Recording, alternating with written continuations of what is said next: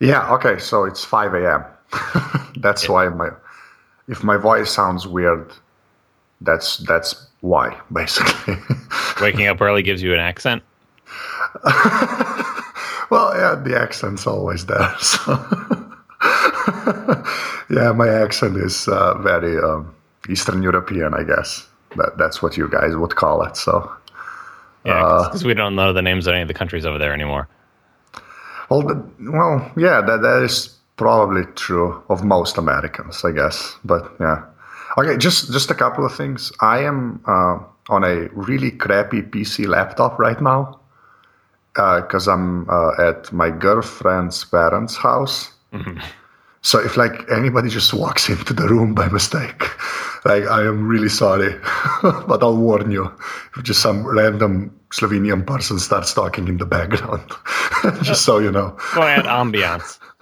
Yeah, it's gonna make it more authentic, basically. But yeah, I guess we'll start. Or do you want me to pronounce my name for you? Because every American so far has done that. You got it. I, That was gonna be my first question, but you're such an old pro at this now. You know exactly what's coming. Yeah, I actually wanted to make a little like a little snippet of my name because that was your advice, to Yeah, just I put on the site. went to your about page, and I was hoping it was there, but it wasn't. It's just your Yeah, name with all these funny characters sitting on top of the letters. yeah, but I'm gonna do that. I'm gonna use like whatever we talk. Like when I say my name now, and it's your voice like trying to say it. That's what I'm gonna use it on my about page. So this is gonna be it. I'm gonna actually leave this part in. So I'm gonna say my name, and then you'll try and say it, and then I'm gonna have John Siracusa saying my name in the about page. That was the plan. So This is a bad plan.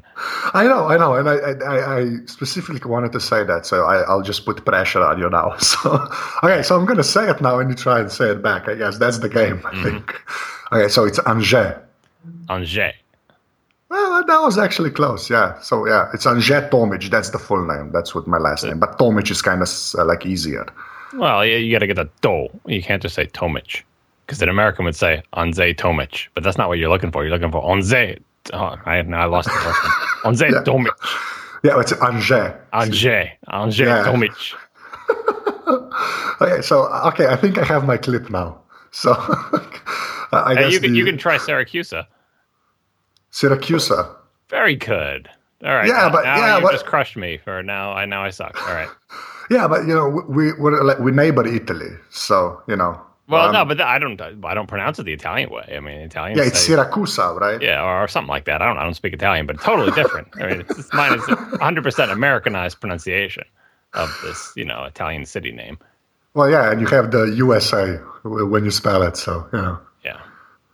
So okay, I guess this is going to be my first question now, which is always the same. Like, who are you and what do you do?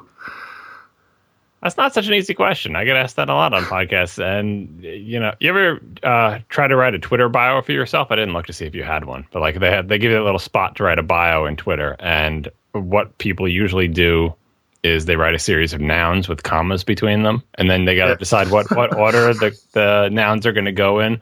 So there's immediately the struggle between like the people who are married or have children. Do they put husband or father first or last? Because does it make it seem like it's less important if you put it last, or should you put it first because you think it's the most important? Those are the easy ones. I am a husband and a father, but I don't know where I would put. I have nothing in my Twitter bio, by the way, to make that clear. I left it blank. I punted. I did not know what to put there. But if I was going to write a bunch of nouns there, some of the nouns would be husband and father, sure. But also programmer, because that's what I've done for my entire professional career is write programs. And I would have to put writer in there somewhere, but I would probably like hedge and say like freelance writer to make it clear that people don't think I write for a living, because I don't. Well, I write code, but you know what I mean.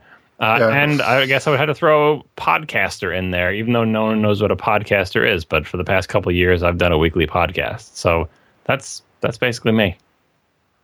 Yeah, but I mean, like, at least after Hypercritical and now with ATP, you are an actual podcaster. Yeah, as much as anyone is. I mean, I do a weekly podcast, and I have for many years now. And so, yeah, podcaster. But like, that's not a thing. I mean, there are very few people who, as their profession, are podcasters. Well, yeah, that is true. Yeah, but yeah, it'd be in the Twitter bio. It'd be pretty high up, I think, at this point. Well, you never know. Like, what people want to know sometimes is, are you that guy who I heard of because of whatever? And so I would tend to put programmer first because it's the thing I've done professionally for my entire career, but it's not the thing anyone knows me for. So I feel like that needs prominence. But if they want to know, hey, are you the guy who wrote all those OS 10 reviews? I can say yes. And hey, are you the guy that had such and such a podcast that I had heard about? That's also me.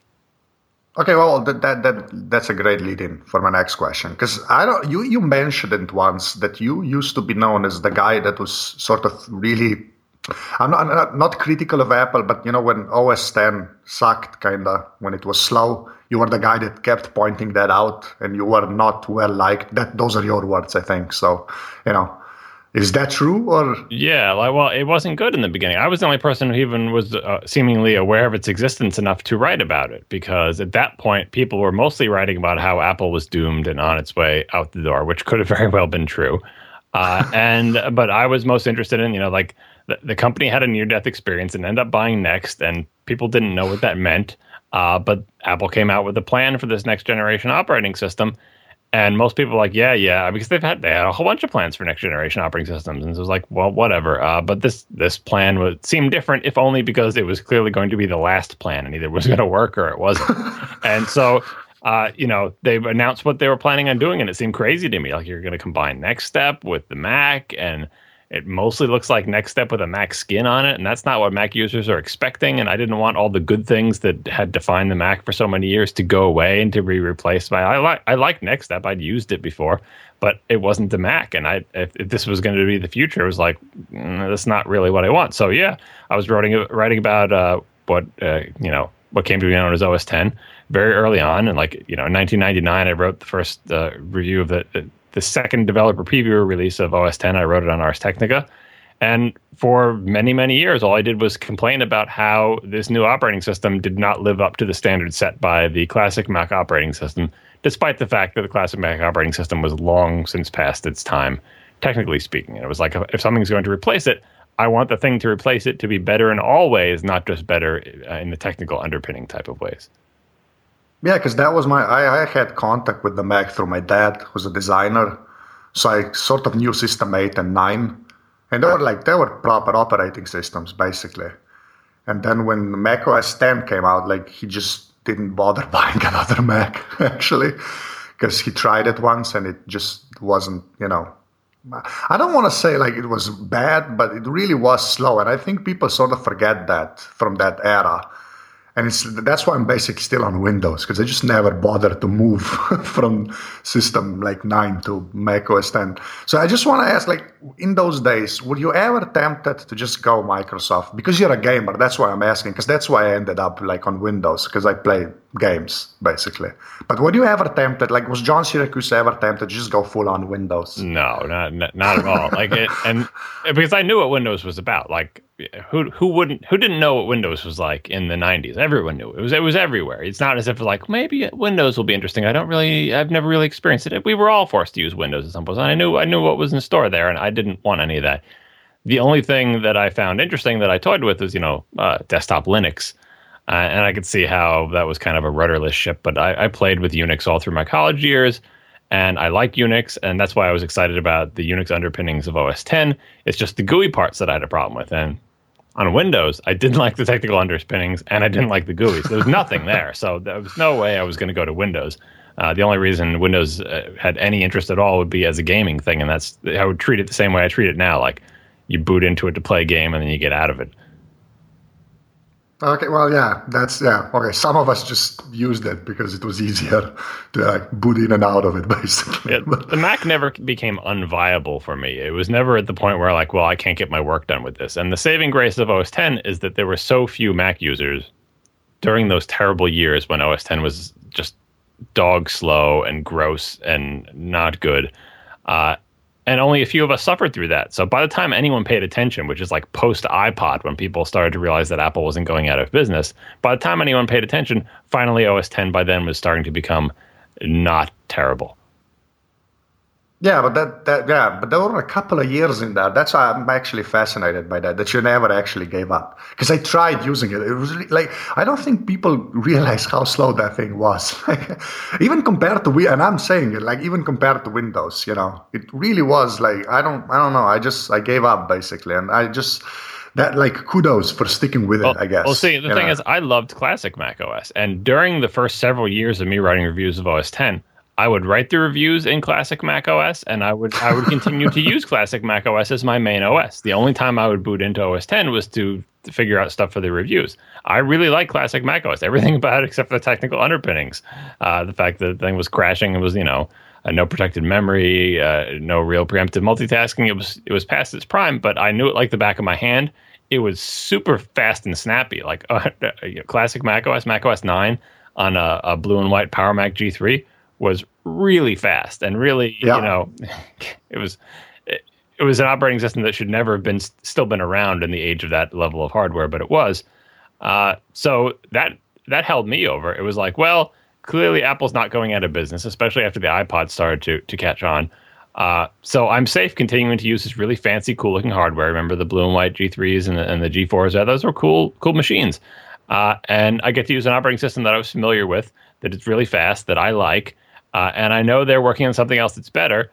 It's just not quite there yet. So I had no problem waiting it out using classic Mac OS on fancy Johnny Ive designed Macs. Yeah, I recently booted up a G3, but a beige one. Like one, I don't even know, like my dad's old machine, because he had some, Illustrator files or whatever on it, and I had to get it off. And it really is like fast. And that's a PowerPC model, I think. Because he had a bunch of them, so I'd never keep track. But yeah, it was that. See, that's my point, because it really was. There was like stuff was instantaneous there, like at classic Mac OS. Like it really was. And then you boot up Mac OS 10, it's like I don't know. I don't think there's an equivalent of it now. I don't know if there's like an operating system that works as slow as that thing did. Well, but there was like not Palm OS. What the hell? WebOS. WebOS from Palm was similarly potentially ahead of its time. It's like the thing that made OS 10 so slow is that it had a compositing window manager without any GPU acceleration to speak of. So a compositing window manager would like render everything into off-screen buffers and do a bunch of math to blend it all together, and then only when the final scene is composed, shove that to the screen. And that was just super slow. And eventually that got faster because the hardware got faster and it became GPU accelerated over the course of many years and many releases. WebOS was slow because it used web technology for everything. Who knows if that ever would have gotten fast, but clearly it was, it was equally, perceptibly slow when it was introduced. It's just that WebOS did not have the kind of runway that OS 10 had. OS 10 had years and years because of the iPod and because of the candy-colored iMacs and everything else that sort of distracted people from the fact that Apple still didn't quite have a viable next-generation desktop OS ready for use. And that gave it the runway it needed to become decent. WebOS never had a chance. Now, like I said, it's not a slam dunk that WebOS ever would have gotten fast enough, because if we look at web technologies today, native technologies are still way faster. But, these days, our phones are running GPU-accelerated compositing window managers. So OS 10 was clearly barking up the right tree. It was just many years too early. Yeah, but with the native and web stuff, I think, I don't know, WebOS, I used it on a pre. My friend had a pre, and maybe, even now, when you just do anything in the browser versus a native app, it just, I don't know, that sort of, I don't think that would have happened, like WebOS actually being, fast enough compared to Android and iOS. I don't know. Well, if you had enough money and engineering behind it, it might have. I mean, look at things like you ever play Quake Live, which is Quake 3 Arena in a browser, essentially, with a plugin. I mean, that runs fine. WebGL, the WebGL demos, they run fine. If I'm not saying that's the way forward for WebOS, but given enough, I mean, compositing window managers were a non-starter on any device, and even the most powerful desktop computer you could buy, compositing window managers were dog slow.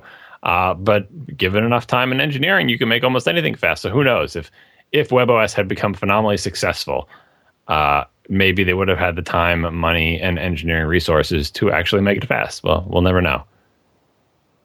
Okay, so I'm going to ask you a pretty simple question, which I think you've answered before, but I actually want to hear it for myself.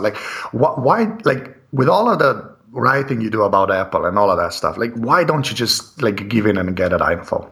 Like, I don't, because Marco tweeted a picture of you with a dumb, I don't know, like a flip phone at WWDC. Like, why is that? Why is that a thing? Like, well, I don't. In my life, I wake up at my house, get the kids off to school, eat breakfast, I go to work. My house has Wi-Fi. On the way to work, I shouldn't be on the phone anyway, but I don't have any internet access on the way to work. It's a fairly short commute. At work, I have Wi-Fi. And then I come home. Again, no Wi-Fi on the commute. Then I'm back in my house. There is pretty much no time when I need internet access that I don't have internet access. There is a period of time while I'm commuting when potentially I might need to call someone, so I do have a cell phone. Like if my car breaks down or we want to communicate about who's picking up the kids where or driving them, whatever, I can do that. But that's like less than an hour a day. And a cell phone plan to get reasonable coverage, because I'm kind of in a cell phone dead area where I live, would have to be a Verizon, and it would be like $70 a month. So I'm not going to pay $70 a month for an hour a day of internet access that I'm never going to use. And that's what it boils down to. Not that I have anything against iPhones or anything against smartphones, and I am absolutely sure I will eventually get an iPhone. Maybe it'll be an iPhone 6. I thought it might have been an iPhone 5S. It wasn't. I just don't need one, and it's just like, it's not like I can't afford an extra $70 a month. It's just that, you know, there's a lot of things that I can't afford that I don't pay for because I don't think they justify their expense.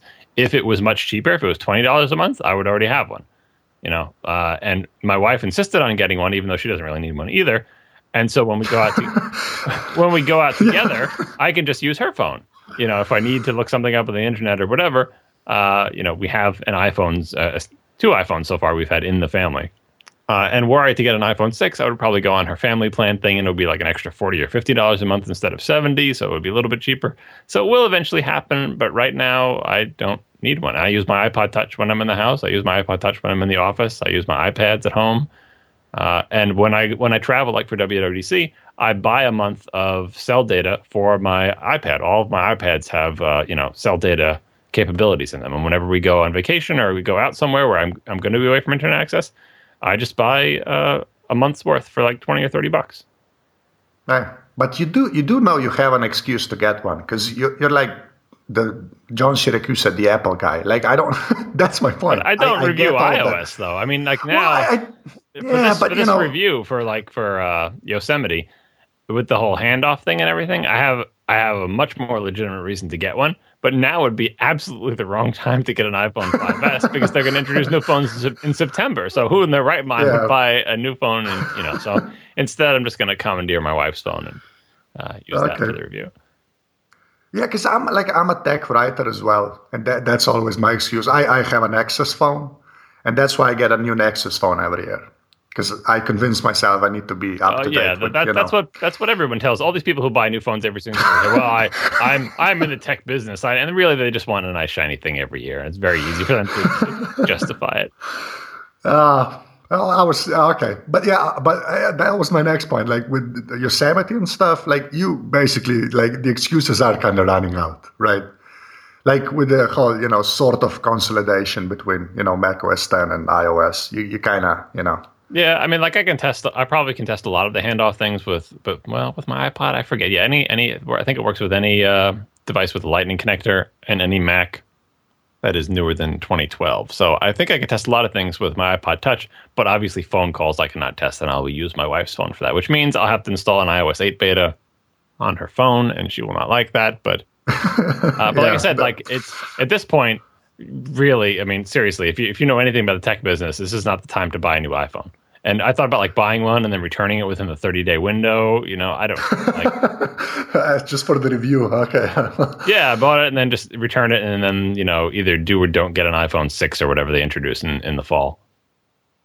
Okay, well, I actually wanted to talk to you about the not like predictions and stuff, but just the screen size, because like for a long time, like in like this part of the internet where like you reside and like all of the Apple, I guess pundits, that's so crappy word. I don't like it. But yeah, like there was this thing that when Apple introduced the original iPhone, like the screen size was there, and compared to Android with the whole fragmentation stuff, like with the smaller screen, it's perfect. Apple picked it, and then like you were like one of the I don't want to say like dissenting voices, but you always kind of hedged that part. That the screen was sort of like the way it was supposed to be.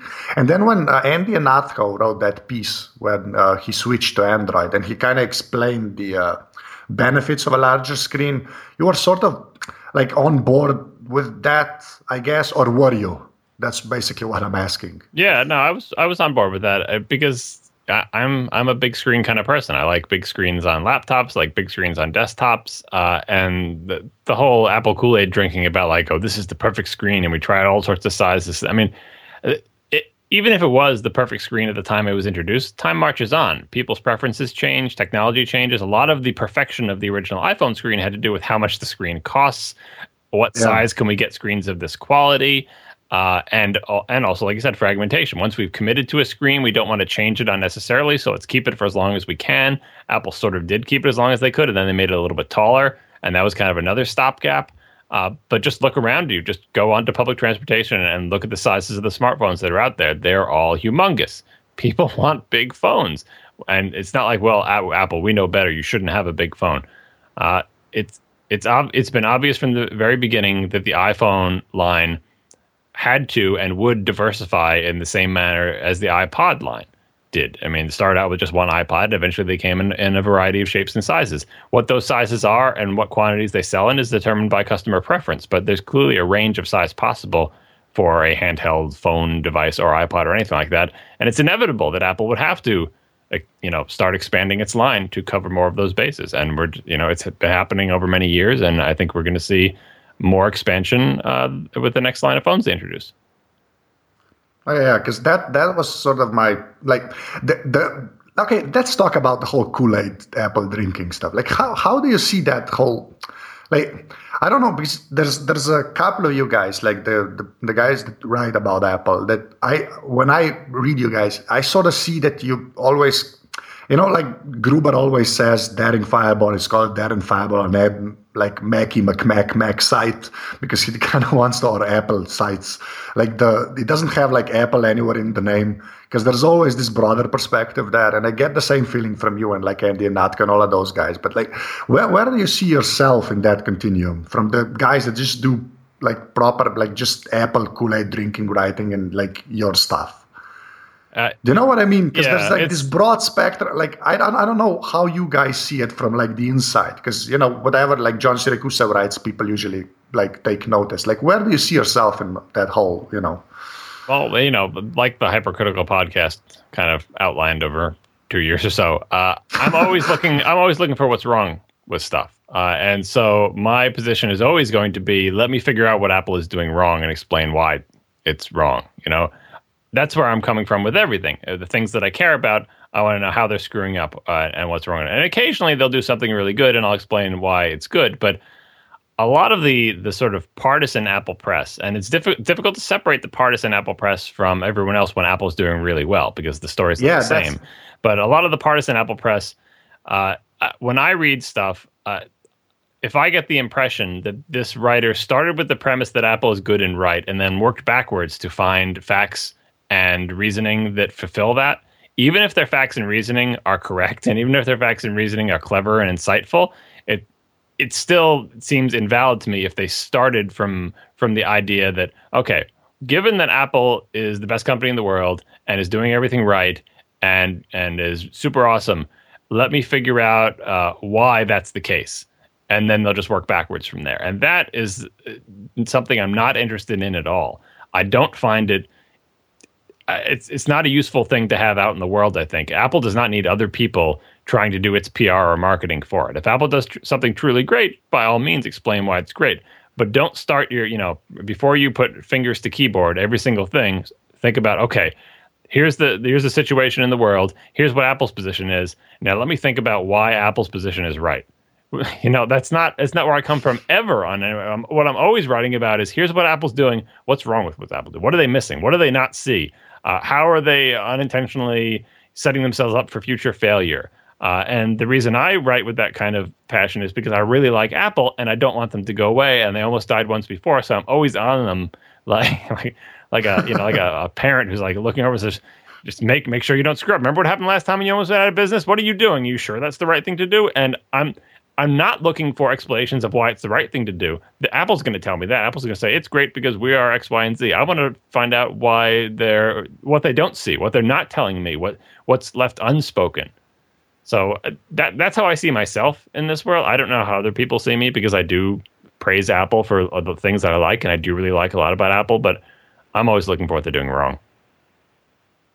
Okay, and like in that vein, I just wanted to ask you, like now that they're doing like great, like Apple is, like how do you see?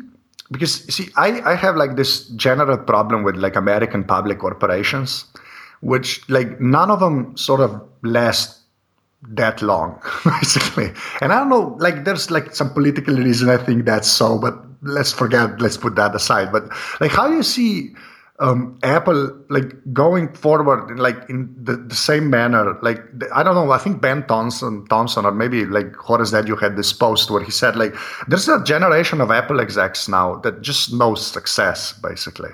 Like how do you think that sort of like does that have a chance of creeping in and then like turning them into like a Microsoft type deal?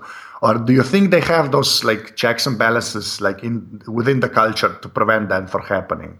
Like I'm talking like midterm, like long term, everybody dies, but like at least midterm, like how do you see that playing out? Because I really wanted to hear you like talk about that. Because I think Apple, any executive or anybody in a company today in the tech sector has the benefit of having excellent examples from recent history, from recent living history, of companies that appeared to be invincible and were not. And it's not like they have to read case studies about things that happened before they were born. Everyone can look at Microsoft and say, oh, geez, what the hell happened there?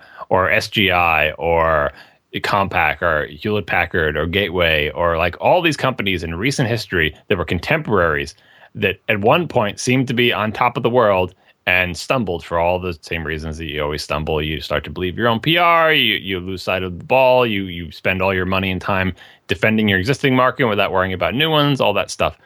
So there's no excuse, I think, for anybody involved in Apple now not to at least be aware this is what happens to companies in the tech sector. Was this just so many bodies littered on the ground, so many examples of it happening? And Apple so far has shown that it understands that that's a thing that they need to look out for. I mean, the whole reason Apple is around today is because it was able to reinvent itself. When Steve Jobs came back, he didn't say, "Boy, we're going to relitigate the personal computer desktop war, and we're going to win this time." That's not what they did. They made the iPod and the iPhone, and if they hadn't done those two things, Apple Computer, as a company that sells like Macintosh computers, would not be what it is today. They reinvented it. Apple is essentially a phone company now, and I think Apple has the institutional knowledge to know that in 50 years, Apple will not be a phone company. It will have to be a insert something here company. And it's Apple's job to figure out what the hell that insert something here is. And that's what I think they're always working towards is what's the next thing? What's the next thing? Like after the iPod came out, they didn't say, well, now we're the iPod company and forevermore we will be the iPod company. No, the iPhone was next and maybe the iPad and whatever wearable thing they're going to do, or maybe television. Like, it's not like they're trying a million things and seeing what sticks, but I think they are completely aware of the dynamic that you can't just say, a personal computer on every desk running Microsoft software. Even if you achieve that, you're still doomed in the long run because that's not going to be a relevant thing eventually. You see, but that's sort of my point. But when it's a publicly traded company, like just look at the crap, basically, the analysts write and how Wall Street reacts. Like, isn't that like a big enough ball and chain that just drag any company like down at some point? Only if they believe that. Only if the people running that company feel beholden to that. But there's there's so much. There's like a lot of articles dispelling the myth that like, well, the company has to do what's best for the shareholders because the law says it does. Like that's mostly just sort of something that has come out in the past few decades of like, well, that's just the way it is. Corporations just have to do what's better for the shareholders. Even if that was true, long term, what's best for the shareholders is for you to do what Apple is doing. And short term, who cares? Like I think Apple's the type Really? of Like, company okay. would go ahead, shareholders, sue us for doing what we're doing because we're destroying your value or whatever. But actually, what we're doing is saving the company. I don't think that there is. If you don't believe that as a CEO, if you don't feel beholden to those people, you aren't beholden to them. I don't think there's an actual mechanism to force you to do what they want. Really? That's okay. Because that's the part I don't get, I guess. Because I just automatically think that that's basically how it works, especially in America. That's sort of like it's just like the market is king, basically. And well, bad everybody CEOs are like that. If you are a bad CEO and you just want short-term gain, and you come into some company and you have something in your contract that says if the share price goes up by X%, you get this golden parachute, and you destroy the company over the course of the next 3 years, fulfilling your obligations according to your contract to raise the share price by X amount, and then you cash out and just spend the rest of your life on vacation, but the company is dead. Like there's plenty of examples of that. It happens all the time, but Apple's not signed up for that. Everyone who's running Apple now is so filthy rich that they are not like, boy, if we could just goose the stock price a little bit more, that's not what they're in it for, right? And that's why they are the biggest or second biggest or whatever it is company in the world, according to market cap or whatever stat they're using. That's why they're successful, because they're not in it for the money. It's all sounds cliche. Oh, don't be in it for the money, but seriously, I don't think it's anything inherent in the system itself. It's short-term thinking versus long-term thinking, and it's high-minded thinking versus let me just get rich type of thinking. Okay, you actually think okay, I guess you do that's actually possible. Again, in a publicly traded corporation, because I don't know, I don't buy that sort of in the long term. I just think that kind of works when you have a CEO like Tim Cook, maybe when Jobs was around. Steve Jobs wasn't in it for the money, and I can guarantee, even when there's corporate BS happening with personality conflicts, like Forstall going out, Forstall wasn't in it for the money, right? None of these guys were. Bertrand Serlet, who recently left the company, he wasn't in it. All these people have all the money they're ever going to need. It sounds stupid. They want to change the world, or even if you don't want to say they want to change the world, they want to produce products that are successful so that their name is remembered as someone who made amazing things. They don't want to be remembered as, boy, that guy really knew how to make a lot of money. Yeah, and I actually get that. It's just the way that corporations work. That sounded really activist, but public corporations in the U.S. work when you're kind of tied into Wall Street. Basically, I think some of that gets eroded over time. Even if you're in it for let's change the world, I think some of that gets eroded. That is the opposing force. You are the stone in the river, and it is the water and the grit. And yeah, you have to be careful, otherwise you just let that shape you. But I mean, there are so many things in the world where that's the case, where there is the devil on your shoulder and the angel on your shoulder. And just because the devil is there doesn't mean it wins all the time. No, I hope you're right, man. That's I'm not as optimistic, but yeah, in regards to Apple, because I hope they do great for a very long time. Basically, I just have this deep distrust. I guess what's the word with the basically the whole market system, that it's just, I don't know, I'm always wary of that, basically. I think, like we were alluding to before, the biggest danger for Apple and companies like it is not that as a publicly traded company, they will start falling victim to short-term thinking to satisfy the market, but rather that what will happen to them is what happened to Microsoft, where they will just start believing that they are masters of the universe and no one can stop them, and what they're currently good at is the only thing they'll ever need to be good at, and they can spend all their energy defending their current great market and trying to crush anyone who's an upstart. That's how these companies fail, not because the people start doing what Wall Street wants, but rather because they lose sight of what it is that it takes to make a company successful over many, many decades, rather than just in your career or your lifetime or whatever. Yeah, but you do have to admit, there's not that many examples of companies that think like that. Even in America, the company culture and the leadership that actually thinks that long term. In America. Yeah, I'm going to say in the world, it doesn't. Yeah, it's not really an American thing, but it's difficult because people die eventually. They retire and they die, and they're replaced by other people. And unless you're able to successfully sort of transfer that ethos and that awareness to a generation that didn't experience the things that you experienced, eventually you'll be gone, and some whole new crop of people will be running the company. And that's the difficult thing. Like, how do you pass that culture on in a way that it sticks? Because the new crop of people might not it's hard to believe when people say this is what you have to do, and let me tell you why, because this is what happened to us. But if they didn't live through it, I mean, like you said, the people who were running Apple who had only known success, if they didn't live through the near-death experience, if they didn't live through the dawning of the Mac, or pretty soon if they didn't live through the iPod and the iPhone and just assume those things always existed, they may not.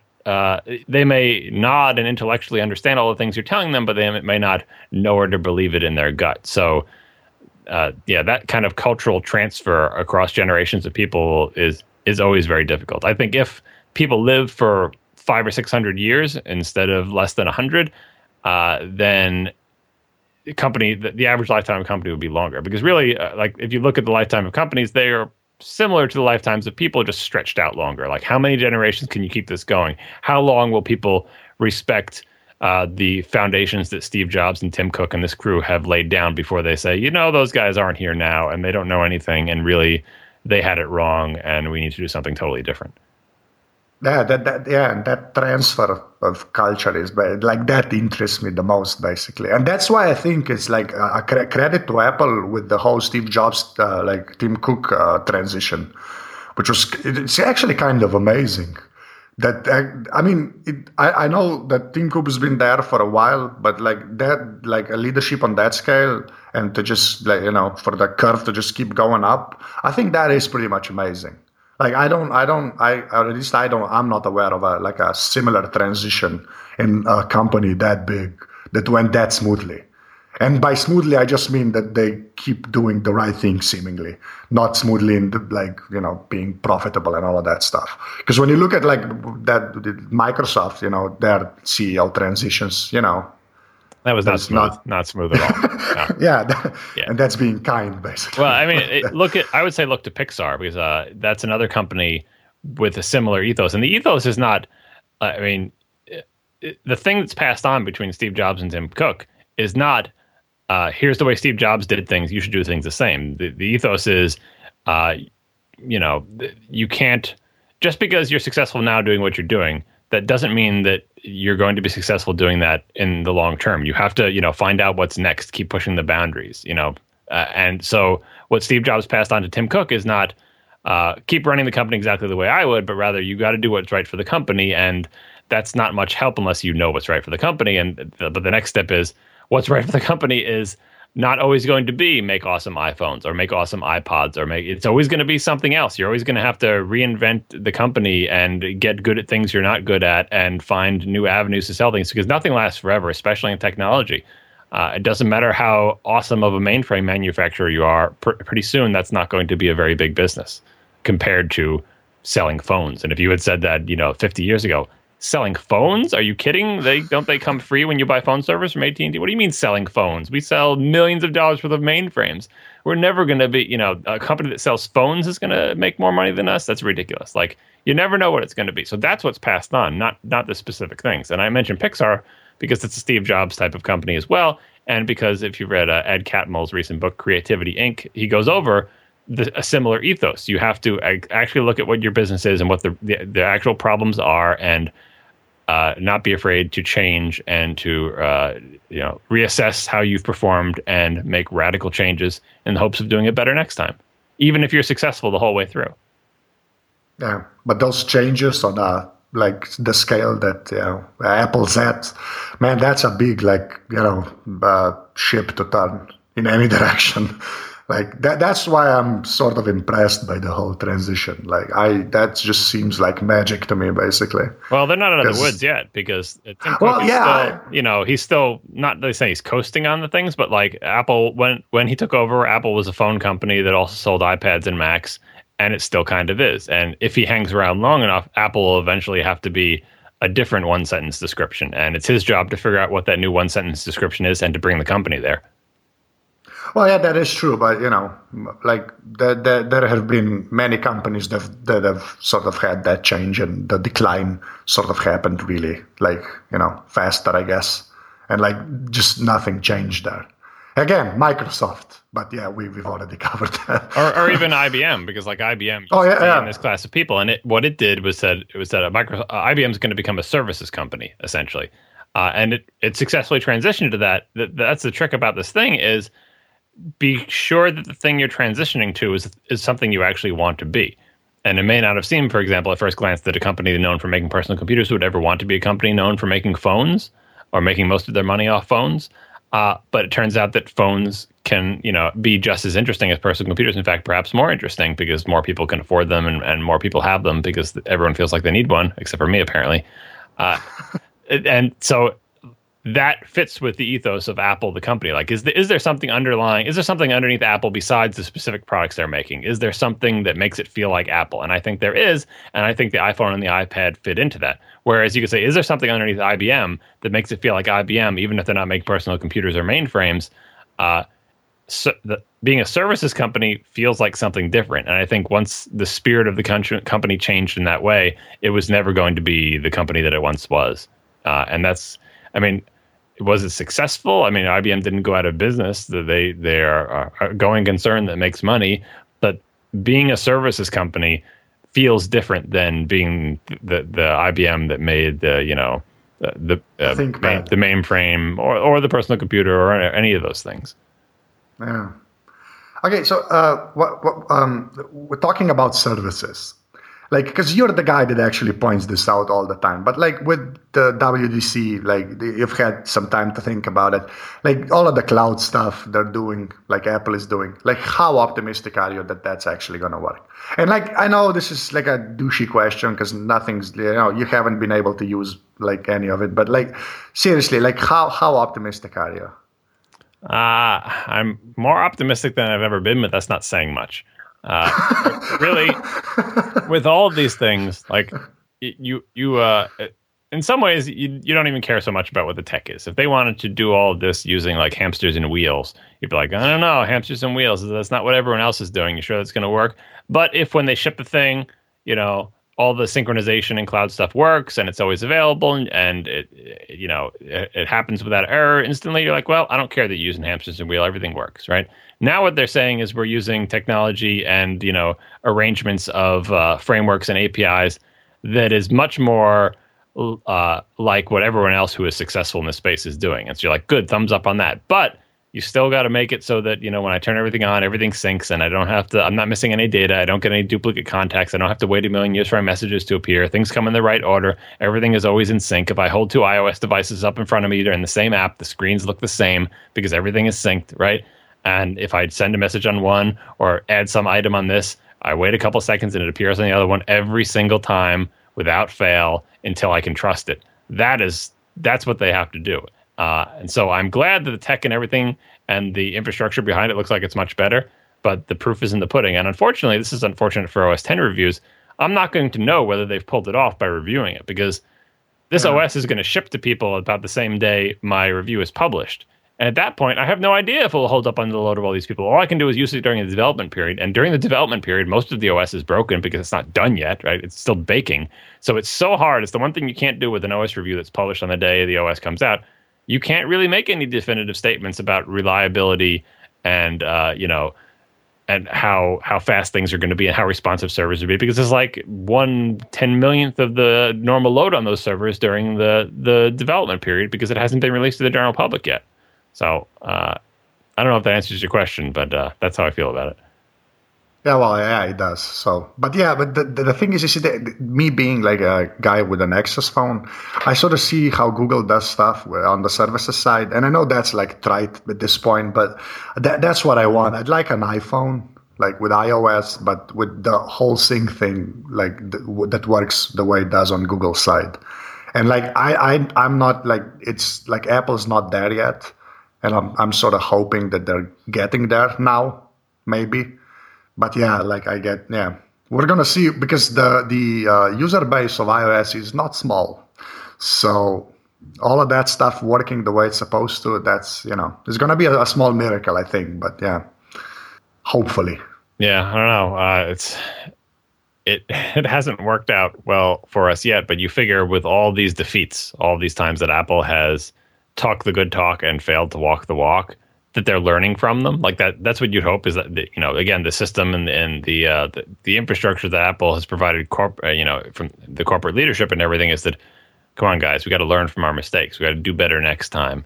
Not just like do better by like really buckle down guys, but look at why we failed and see is there something structural in the company that's causing that failure and try to change it. And they've made a couple of runs at this and it hasn't worked out yet, but the same could be true of their next generation operating system where they made a couple of different runs at it and none of them worked until they finally found the right one. So, maybe, what is this, the third, fourth time's the charm, whatever attempt they're up to in their online stuff. We're hoping this is the one. Yeah. And then I just listened to the latest ATP last night.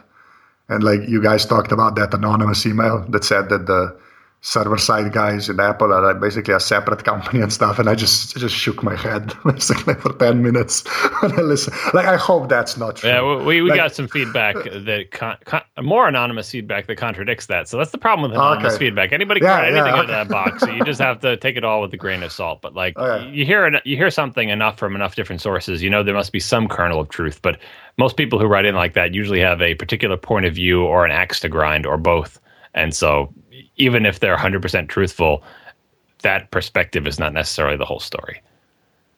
Okay. Well, okay, that's put my mind at ease a little. I'm guessing that's going to be in the follow-up of the next show. So yeah, definitely. I'm going to ask you about your hardware and software, but just before we do that, I just because you're a gamer and you're basically a Nintendo guy, as I am, because the only Nintendo I don't own is the Wii U and the original NES.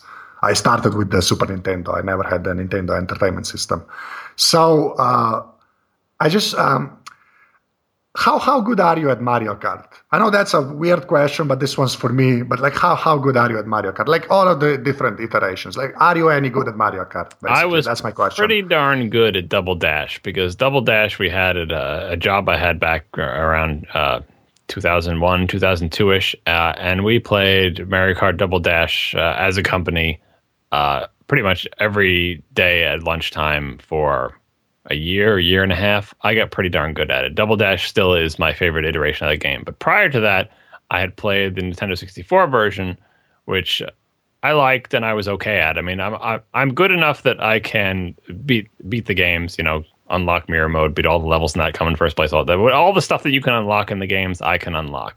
But when the Wii version came out and it had online playing online, I am, bottom quarter of the pack, because those people spend way more time playing these things than I do. Now, I still contend that if there was online play for Double Dash in my Double Dash prime, I would have been mid-pack easily. But right now, I'm all right. I mean, you sit down with a bunch of casual people who have never played before, obviously I'm going to beat them because I know the courses, but any serious Mario Kart player is probably going to beat me at this point. Yeah, that's what happened to me on the DS. I thought I was I basically beat the game, and like you said, and then I went online and some Japanese dude basically humiliated me, and then I didn't go online for about 2 months after that. The world is a big place. Yeah, and people have more time to play games basically than I do. So, yeah. Okay, so sorry, I had to ask that because Mario Kart is my Nintendo game basically. It's not Zelda. Well, you got to get a Wii U now because Mario Kart 8 is. I know. I still like Double Dash better. I feel like Double Dash is more of a pure driver's game. Mario Kart 8 is kind of dumbed down, but it's super fun. You see, that's the thing, because that's why I like the original DS version, because it felt sort of like the original Super Nintendo version, but it didn't have that dumbed down feeling. Even on the 64, I think the steering was a lot easier and stuff. I think and I heard that Mario 8 is sort of more in that way than the whole like you said, like a driver's game basically. But yeah, I keep looking at the Wii U, but I'm gonna wait a couple of years. And then I'll get it, and I'll get the Mario Kart, basically. That's what I'm going to do, I think. But yeah, sorry, that was a weird tangent about Mario Kart, but I had to ask you. Okay, well, I'm going to, this is the last portion of every episode where I ask you about your hardware and software. So, and I want to hear exactly which phone you have. So, all right, so hardware-wise, what does John Siracusa use on a daily basis? My phone, I don't even know what the specific model is. I think it's a Motorola V170. If you Google every time I Google for Motorola V170, it shows me a phone that looks vaguely like mine. But anyway, I care so little for my phone that I don't even know the exact model. And I had to replace my previous phone because it was using a technology that was being phased out. Like, I don't know if it was like analog signaling. I don't know enough about the cell service there, but like they said, it's a prepaid thing. Like, it's from TracFone is the company here, and you just you prepay for minutes or whatever. And I have like every year I accumulate more minutes. But they said, the phone you have from us is no longer going to work, so you need to get a new phone. So I just got whatever was the cheapest one they had. It's a piece of crap. Anyway, that's my phone. My Mac is still a 2008 Mac Pro, 2.8 gigahertz. It's filled up with 4 hard drives. It's got 16 gigs of RAM.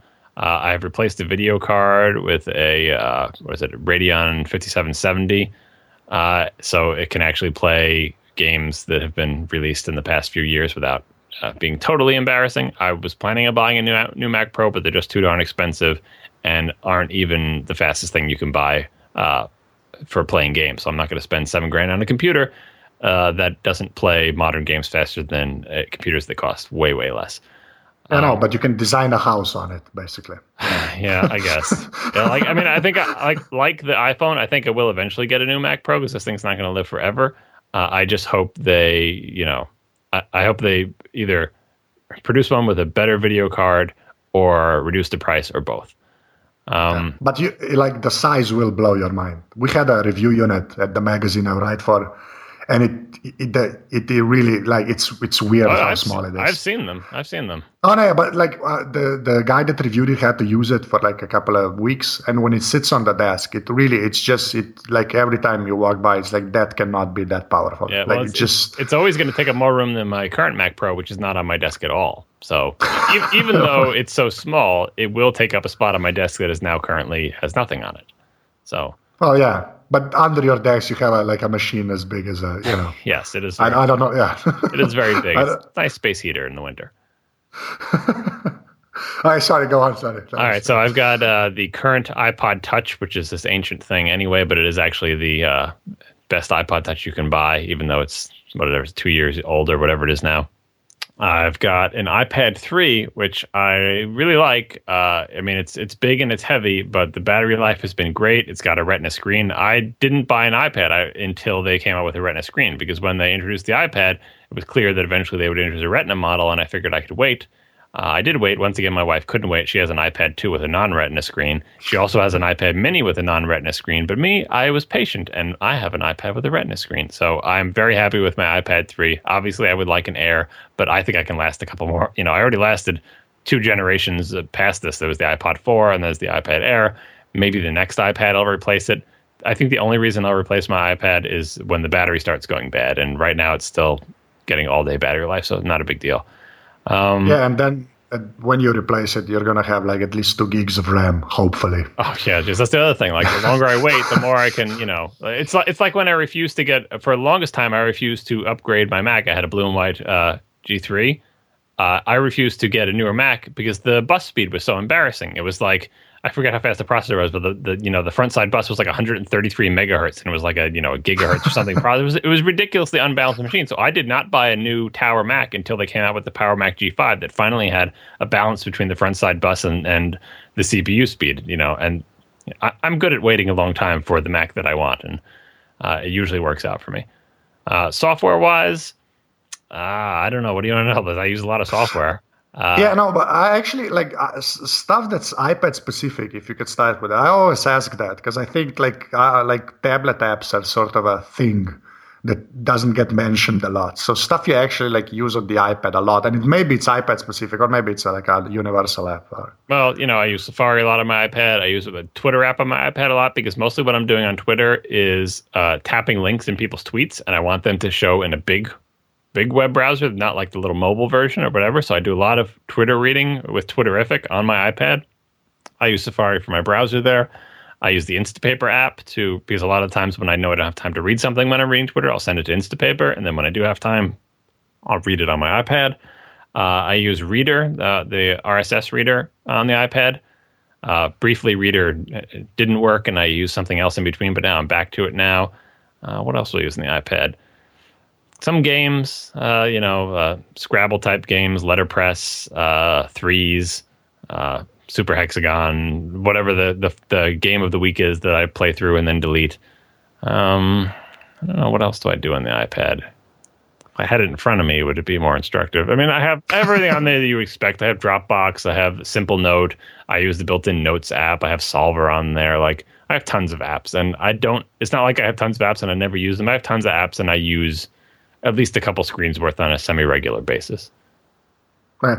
And as far as games go, I know you said like the sort of Scrabble type stuff, but any games on the iPad that actually sort of, you'd call a proper game, like not like a mind thing or you actually like. There's the ports, like Limbo was ported to the iPad, but like I had played that long since on the Mac or PC or whatever. So I guess those kind of don't count, but Sword and Sorcery I really liked as something that was an interesting game that probably wouldn't have been as viable if the iPad didn't exist. The game that I never hear anyone mention, but the only game I've ever played on the iPad that has what I feel like is acceptable arcade style control, like where you'd normally be using with a joystick or something, or a keyboard or on the PC, because every time they have those virtual D-pads or something, they're all super terrible. Oh, yeah. So the only game that I found that has acceptable control is a game called Bit Pilot, which you control with two thumbs, and I think it like adds the vectors of your two thumbs. So if you shove both your thumbs in one direction, it's a harder pull than shoving one thumb one direction and leave the other still. And in fact, you can put two thumbs in sort of not opposite, but like different directions, and the sum of the vector. Like, it sounds like it wouldn't work, but it's the only game that feels natural for me. It's a fairly okay game, but I would encourage people, if you were developing a game for iOS and you want to know, is it possible to have arcade type control on an iPad with a touchscreen? Yes, it is possible. Do what the BitPilot guys did. And I like, I think the most interesting and affecting gaming experience I've had on the iPad is Year Walk, which is a game that takes advantage of the iPad in clever ways, and is also a very interesting and fun game if you like sort of Myst-style puzzle games with a dark edge. And we just talked about Monument Valley, which I thought was an okay game overall, but beautifully made and worth seeing, just especially on a Retina iPad, worth seeing just to experience it since it's so short. I don't know. Am I forgetting any other games that are on there? Like I always like playing the ridiculous games like Impossible Road or Super Hexagon. I like seeing games that are punitive. I'm no good at them, but I like or the new one that's out. It's VVVV. I forget how many V's there are. That was a PC port, but I like seeing how's that going to play on the iPad. Okay, and then just on the desktop, like any games you're currently like really enjoying. I know Journey. I'm gonna put Journey into the show notes, but that's not on the desktop. Well, that's not on the desktop. It's okay. Consoles and the desktop, and it's like any games you're like really enjoying and maybe aren't as prevalent, I guess. Like most gamers, I have a tremendous number of games that I have purchased on Steam and never launched. Like not only not finished, but never launched. So when I open Steam, it's kind of like my little source of shame. But the next one I know that I have in the queue is the second season of the Walking Dead game. I really enjoyed the first season of that game. And I'm looking forward to playing the second. Like, I forget when I bought it. Did I pre-order it? It's bought, it's downloaded, or it's downloading the episodes as they're released. I might just wait for that whole season to be out before I play it. But I really like the first one. I play all the same games that everyone else plays on the PC. Like all the sort of darling indie games come out. I try them. I tend to skew a little bit more obscure. So like everyone played Limbo, but did everybody play? God, I don't even remember the name of it. That game where you're on where it's all pixel art and you're on an island and the seasons change. God, I can't even remember what the name of it is anymore. But you're more of an indie guy on the desktop, I guess. Yeah, like not the Gone AAA Home, stuff. That's if there is a trendy indie game, I will probably buy it and I will maybe play it depending on what the reviews are. And of course, like I like all the more popular game that indie people love as well, like the Portal series and obviously Half-Life. If they ever come out with the new with Half-Life 3, I'll play that. Not so much into the multiplayer, not so much into the turn-based things, not so much into anything that's like League of Legends or Dota or anything like that. That's not my kind of game. Well, here's hoping to Half-Life 3, I guess. Yeah. I know. I've given up. But I'm not waiting. Like, I feel like they still have a few years for that because I only played Half-Life 2 like fairly recently compared to the people who had gaming PCs when the game came out. So I feel like, yeah, you got a few more years in Half-Life 3. I'm just waiting for The Last Guardian on consoles, and that's what I'm much more. Yeah. Yeah, because the Shadow of the Colossus is old now, basically. Yeah, no, because I played those on the PS2, so I have had it long. Yeah, I played those in real time. See, I'm the same with Half-Life because the original Half-Life is the reason I'm on Windows. Because that game was that I don't think people realize how good that game was. Yeah, there was that time. There was almost a Mac port ready, and then they said, you know what? I know. Cancel it, and so I kind of have a grudge against them for that. Oh man, I still remember because before a fight, the CD would spin because the music would play off the CD. That's like my most vivid memory of Half-Life 1, basically. Because every time there was a big fight, it had this techno music playing, and you just hear the CD spin. It's like, okay, shit's gonna go down. Basically, that was like. So yeah, I'm not as I don't forgive them for the fact that Half-Life 3 is not out yet. I'm really angry, basically. Every time there's a fake rumor that comes out, I'm just disappointed all over again. I saw on Twitter that you were bummed you were relieved when that rumor came out that The Last Guardian was canceled. That was funny to me. But I woke up to it in the morning and it was it wasn't a rumor. It was Last Guardian canceled and with a link. But then I followed the link and you read the link and you quickly realize this is not a definitive statement that a game was canceled. This is just someone speculating. And then I felt better. And then, Yeah, I saw that. That's how I feel with the Half-Life 3 links, basically. Because every couple of months, there's a thing where it says, well, Valve basically gave up, I guess. And then when you read it, it's the I guess part is the most important thing. Yeah, if I had to choose whether I would have rather had Half-Life 3 out now or Portal 2 released when it was, I would choose Portal 2 because I'm more of a fan of Portal series than I am of the Half-Life series. And I thought Portal 2 was great. So I think things are working out.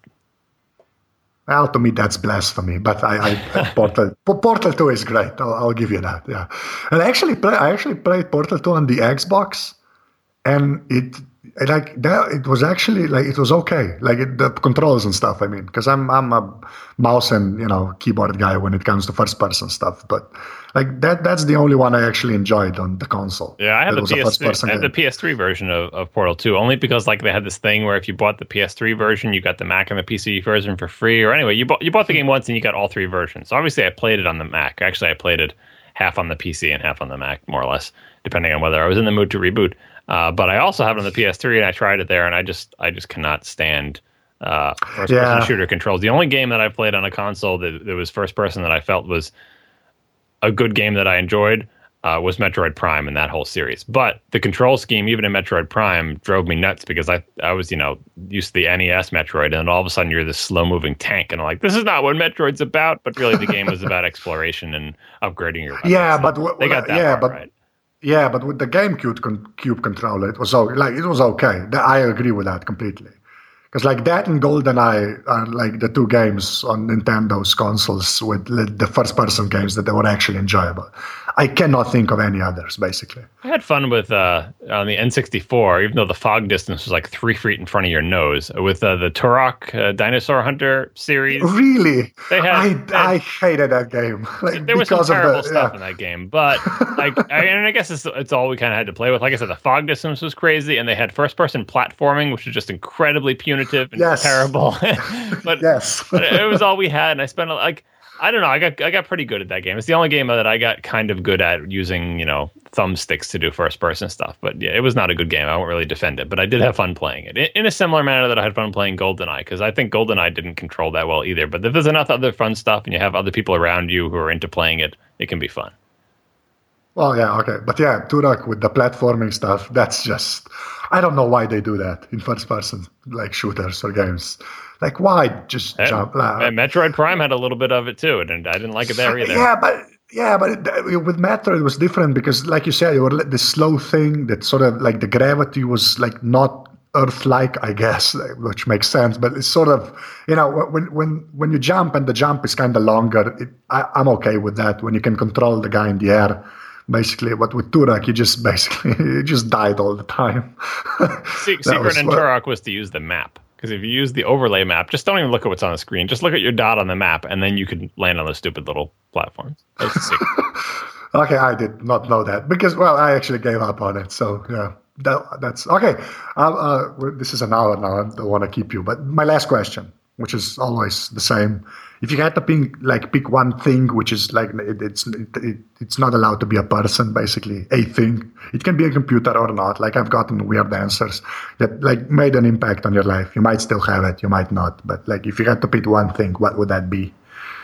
That's an easy answer. The obvious answer is the original Mac that I got, which is now it was motherboard upgraded to a Plus, which is something that Apple used to let you do back in the day, believe it or not, at great expense. But it was an original Macintosh, the 128K Macintosh, that came into my life and changed my life essentially. Because prior to that, my computer was a rented VIC-20, and the technological and psychological gap between a VIC-20 and the original Macintosh is just vast.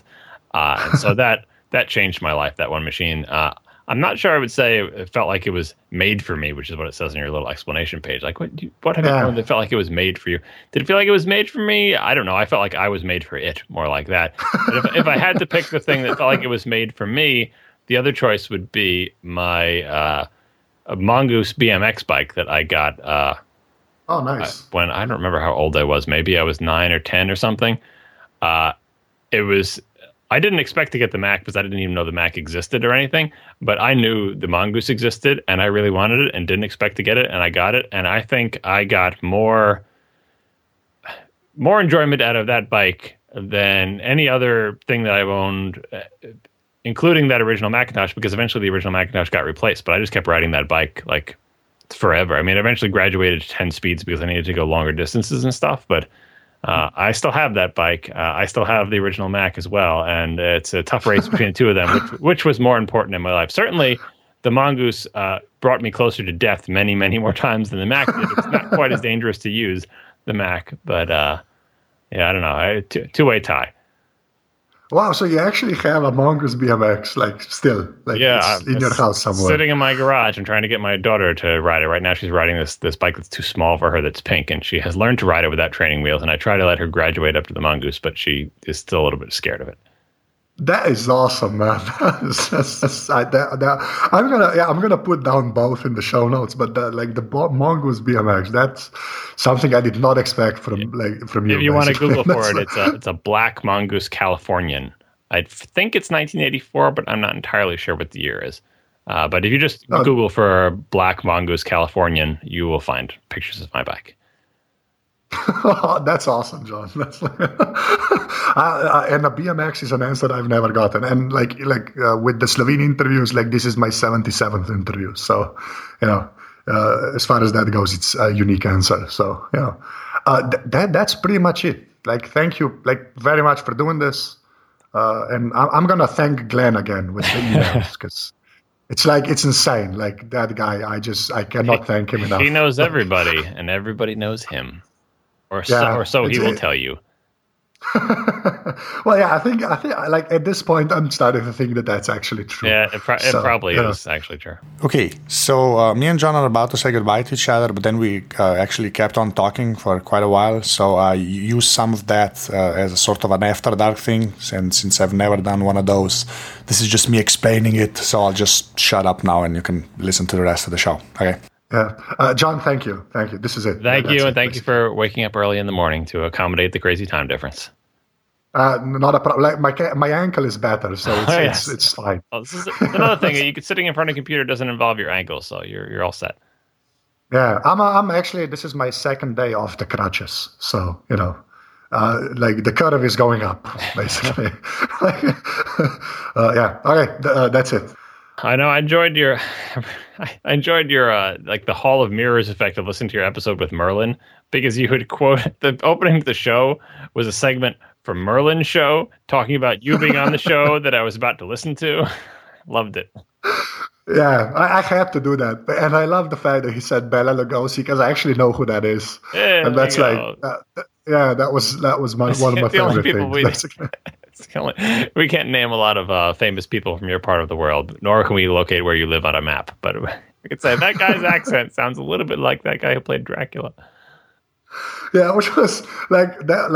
I actually woke up when that episode of Back to Work came out, and I had like direct messages from I think like Mike Hurley And a couple of other people are like, you have to like they just told me where like the timestamp basically. So like that back to work episode, I just heard like that part first because I had like 7 DMs from people.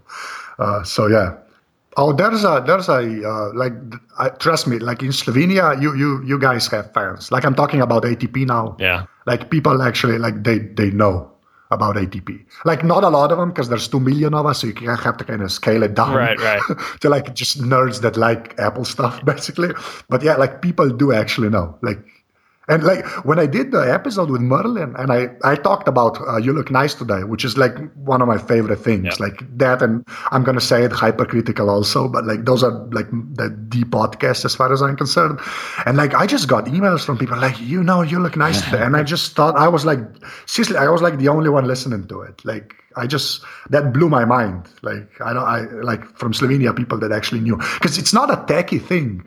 Like that podcast should not have existed when it did. That's my feeling. Yeah, and all the cultural references in it are like, American cultural references, not universal. Like half of the in jokes are like, have they seen that television commercial? Because it was a commercial that was on in English when we were kids in the 70s. And like, how is that, Yeah, but see, I'm sort of lucky because my dad does like advertising and design. So I saw like he went to the Cannes Advertising Festival for a bunch of years, and he just brought back like VHS tapes of the commercials that like the company submitted.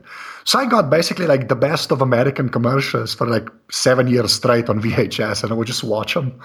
Which sounds like insane, but that's what I was worried about from like people, even people I know who come over here and say, "Oh, I learned English by watching American TV," and it's like, boy, what you must think, like, because when you're growing up in America, you realize like that I Love Lucy and Leave It to Beaver are not representative of anything; they're just TV shows. But if that's how you learn English, you're like, well, that must be what America's like, and it's like, no, we don't talk like that. See, we don't. That's not what it's like.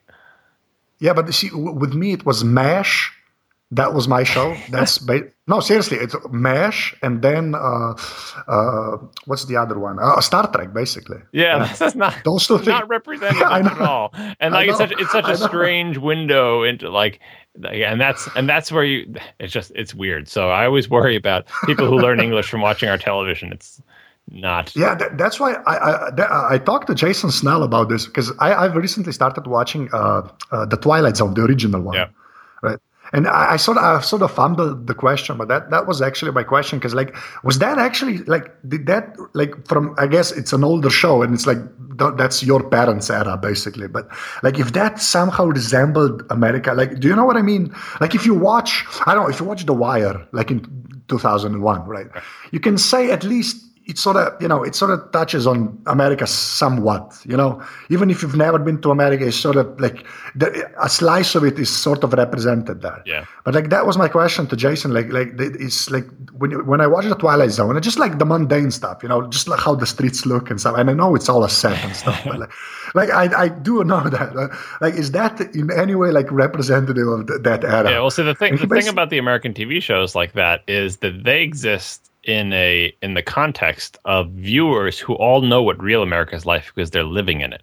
And so what the shows are doing is it's the show plus the life you're living equals the message. And if you just have the show without the life you're living, you're not going to get the full message. Like it was expected that all the viewers knew what reality was like, and the combination of reality and the show makes the message. If you take away that reality thing and substitute a different reality in a different country or whatever, the message is totally garbled. Like it's always the combination. And The Wire is a good example of one of the rare shows where it's like, not so much, you don't have to bring your own context to this, because it's going to be really true to life, really gritty of, like you said, one small slice of America. Whereas Twilight Zone was all over the place, and it was like, it was a statement on the way you are living now, viewer of this show. Like Twilight Zone, probably more than anything else.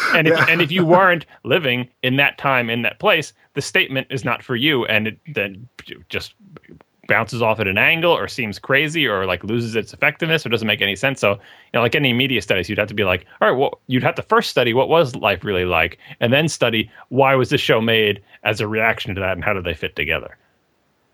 Yeah, see, and the way, I agree with that. The way my mind works, I'm trying to, like, I sort of think I know what the message is, and then I try to subtract the TV show and figure out the reality, which does not work, like, at all. Yeah, and I mean, the other thing about America is that the realities are, like, it's a big enough, diverse enough country that the realities are just so incredibly different from, that there's probably more difference in culture and life experience from one end of America than there is from one end of Europe to the other.